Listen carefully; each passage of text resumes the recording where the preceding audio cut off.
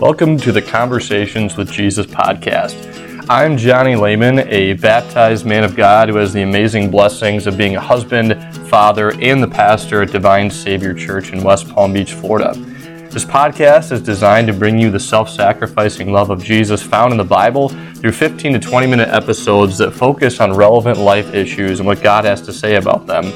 Check out our website, divinesaviorchurch.com, as well as our Facebook and Instagram pages if you would like to find out more about the incredible things that God is doing through our church family.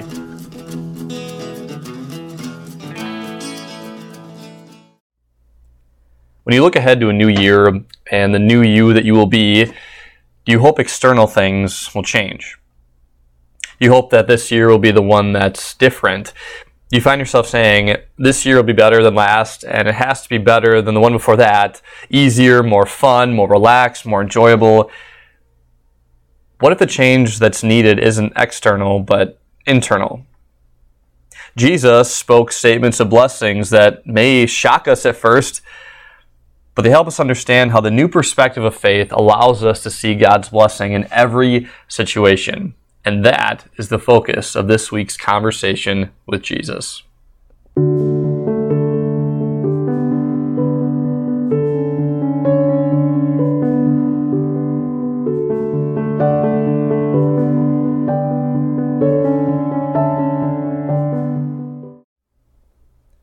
If you've ever been on social media, it doesn't take long to run into a hashtag blessed post.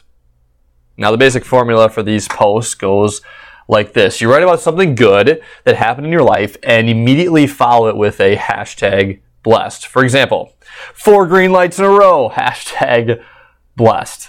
It's kind of a silly example, but there are other examples of using hashtag blessed for deeper things like the birth of a child, a job promotion, beating cancer. But in all of it, what are we saying when we call ourselves, quote unquote, blessed? As you can guess, there are thousands of answers out there, but there's only one person whose answer is right. How would have Jesus used hashtag blessed? What's his definition?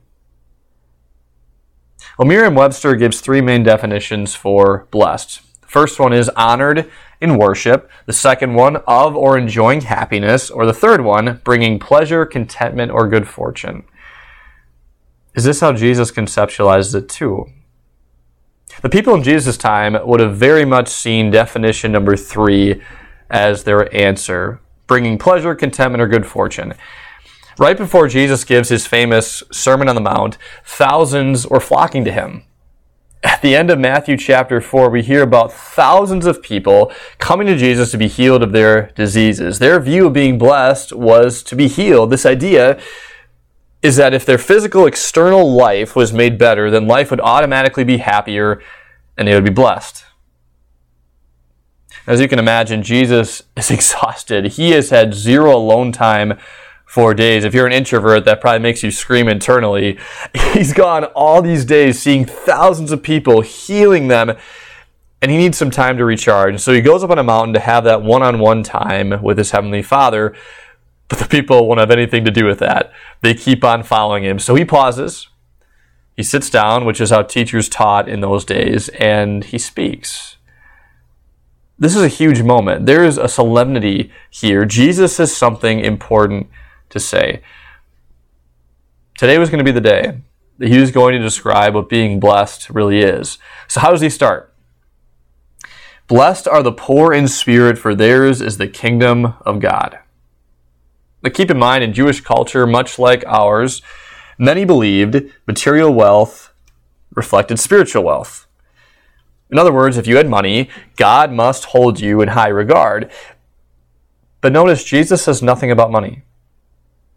Nothing about physical possessions, nothing about externals. But being poor in spirit means being able to acknowledge your spiritual bankruptcy before God, knowing you have nothing to offer to be forgiven of your sins. Can you think of a more radically different definition of being blessed than that? But Jesus isn't done. He wants to flesh it out even more. He says next, blessed are those who mourn, for they will be comforted. You're blessed if you mourn over your sins and your loss of innocence. Then he says, blessed are the meek. You're blessed when you welcome someone calling you out for sin, or blessed when your work goes unnoticed. Blessed are those who hunger and thirst for righteousness, for they will be filled. You're blessed when you pursue the things of God, even when it means earthly and external loss and emptiness. Blessed are the merciful. You're living a blessed life when you hold back from vengeance. Blessed are the pure in heart. You have a blessed life when your heart is consumed by pursuing the Lord in every way. Blessed are those who are peacemakers. Instead of being pulled into delighting in division, you make peace, even when it's hard, not by appeasing, but by loving. And then comes maybe the most unexpected one of all. Blessed are those who are persecuted because of righteousness. Blessed are you when people insult you and say false things about you because of me. If you were sitting on that mountainside that day, the deepest thought on your mind, you know what it would have been? This is what it would have been for me. What? Jesus, are you sure that's what being blessed is like? Sorrow over sin, mourning over guilt and regret, gentleness, not aggressiveness, hungering and thirsting for an abstract thing like righteousness, which might mean me losing so many things in my life. How am I supposed to feel happy doing that? And then, Jesus, you bring up persecution as a sign that you're blessed. What am I supposed to make of that? Can you maybe relate to the wrestling of Jesus' audience that day? Do you and I see where they're coming from? We do. More than any other definition of blessed, our culture very much aligns itself with happiness or pleasure. If things around me feel right, then I feel right. If things go my way this year, 2023 will be a great year. I mean, just tell me if you've ever seen these kinds of posts on social media. First one, I'm super guilty over how I treated my parents growing up, #blessed. How about this one? I regret how I handled myself coaching my daughter's basketball game, #blessed. Or maybe this one, kids at school started sending mocking texts after I stood up for a classmate struggling with weight, #blessed. You get the point. We never see posts like that. That doesn't fit how we see blessedness by nature and as a culture. We have to admit, it seems almost silly, laughable, dare I say idiotic to our logic to call any of those things blessings, but that's exactly what Jesus is saying. And isn't that convicting? Why is our definition of blessedness so wrong and so far off from Jesus? Well, it comes down to three letters, right? S-I-N, sin. For starters, we see blessedness often through the lens of emotion and externals. In fact, we have problems with the three E's: emotion, externals, and eternal. Emotions, we chase after what makes us feel good, secure, elated, and excited. Externals, what we use to achieve that emotion, things like money or sex or admiration or followers or substances or good health. Then you get to eternal, the third E, what we forget. The devil and our sinful flesh are really good at getting us to gravitate toward instant gratification over eternal gratification. We think in the moment instead of in the faith, and the world's definition and pursuit of being #blessed ends in emptiness, loss, and disillusionment. We know by experience what being blessed isn't. So how can we achieve this state of blessedness that Jesus is talking about? Well, first things first, we need to throw out any idea that to be blessed is something we can work up in and of ourselves. It's something given by the original blessing himself, the blesser of all blessings. This was Jesus at the height of his popularity. People loved what he was doing for them physically and externally, but that was nothing compared to the kind of blessing Jesus had in mind for them spiritually and eternally. The same is true for you today. Jesus has a far different kind of #blessed to give you. Are you ready? Well, first of all, notice the problem of the E's. They all focus on me cubed, me, myself, and I. What's the middle letter in sin? It's I.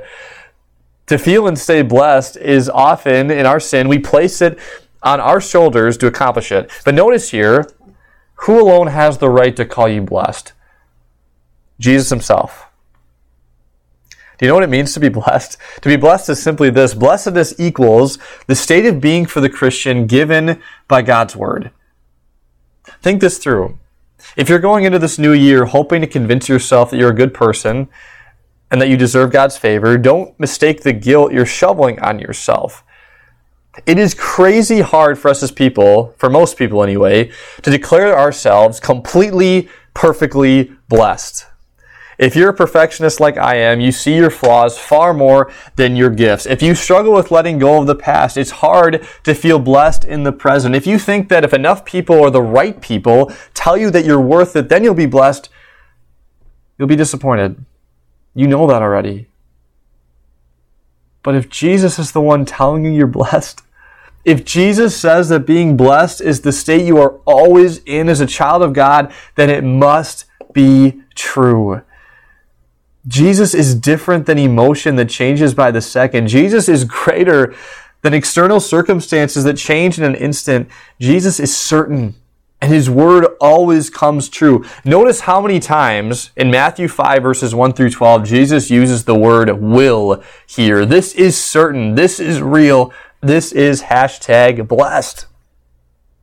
Many people have looked at this riff of blessedness by Jesus and have felt overwhelmed. These are impossible standards to follow. If this is what it takes to be blessed by God, we can't do it. But that's not the point Jesus is making here. This isn't a checklist. It's a reality. By faith, you are all of these characteristics. This is the new person. Your true identity given through baptism and faith. Jesus isn't talking about externals. He's talking about the righteousness of the heart. A righteousness only given through faith in the Savior who won for us the blessings of new life, forgiveness, hope, and heaven on the cross. Do you understand why you're constantly blessed? Do you see how in every moment of your existence you live in a state of ongoing blessedness? It's because Jesus has made you his own through his blood. His word has set you apart. Notice what his grace has given you. The kingdom of heaven, comfort, an eternal inheritance, satisfaction, mercy, seeing God for who he really is, status as a child of God, a reward in heaven. All those things, we see that in Matthew 5 and so much more. This is what it means to be blessed. It's all grace. Even when the world considers your external circumstances and your emotions as the exact opposite of blessed, you live a #blessed life through it all. Why? Because Jesus has called you by name. His unchangeable word has said, you're blessed. If Jesus has said it, it's true. No matter what evidence the powers of darkness try to put past your glance. Because you stand forgiven, redeemed, and loved in the eyes of God, you're blessed. Because you live blessed, persecution, hardship, loss, disappointment, none of it changes that fact. Because you know God in his grace has given you the constant status of being blessed. Do you know how you react naturally through faith? Jesus tells you and me, blessed are you when people insult you, persecute you, and falsely say all kinds of evil against you because of me.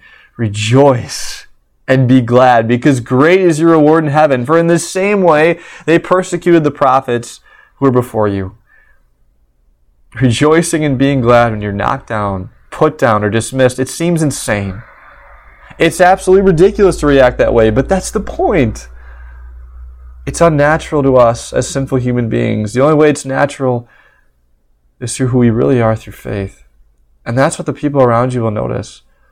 That's what your own heart will notice too. Emotions and externals aren't what make you blessed. Jesus is. We rejoice when we face pain for who we are as Christians. And that pain comes in many unique forms. The pain of other parents thinking you're weird for making sure you read a Bible story as a family each day. The pain of saying no to events and activities with friends that we know would give momentary happiness but wouldn't be loving Jesus. The pain of missing out on promotions by doing things by the book at work instead of cutting corners. The pain of sticking out when someone asks you how you view abortion. The pain of awkwardness when your family sees you as high and mighty for bringing up Jesus and the Word in conversation. But that pain doesn't compare to the blessings we have in Jesus. The last thing that any Christian wants to hear is this, that you're no different from anyone else. We want people to see that we're different. Because that difference is where we find what living blessed is all about. It's about living life with a constant focus on Jesus, his word, and his love. You live blessed because instant gratification is too far little for you.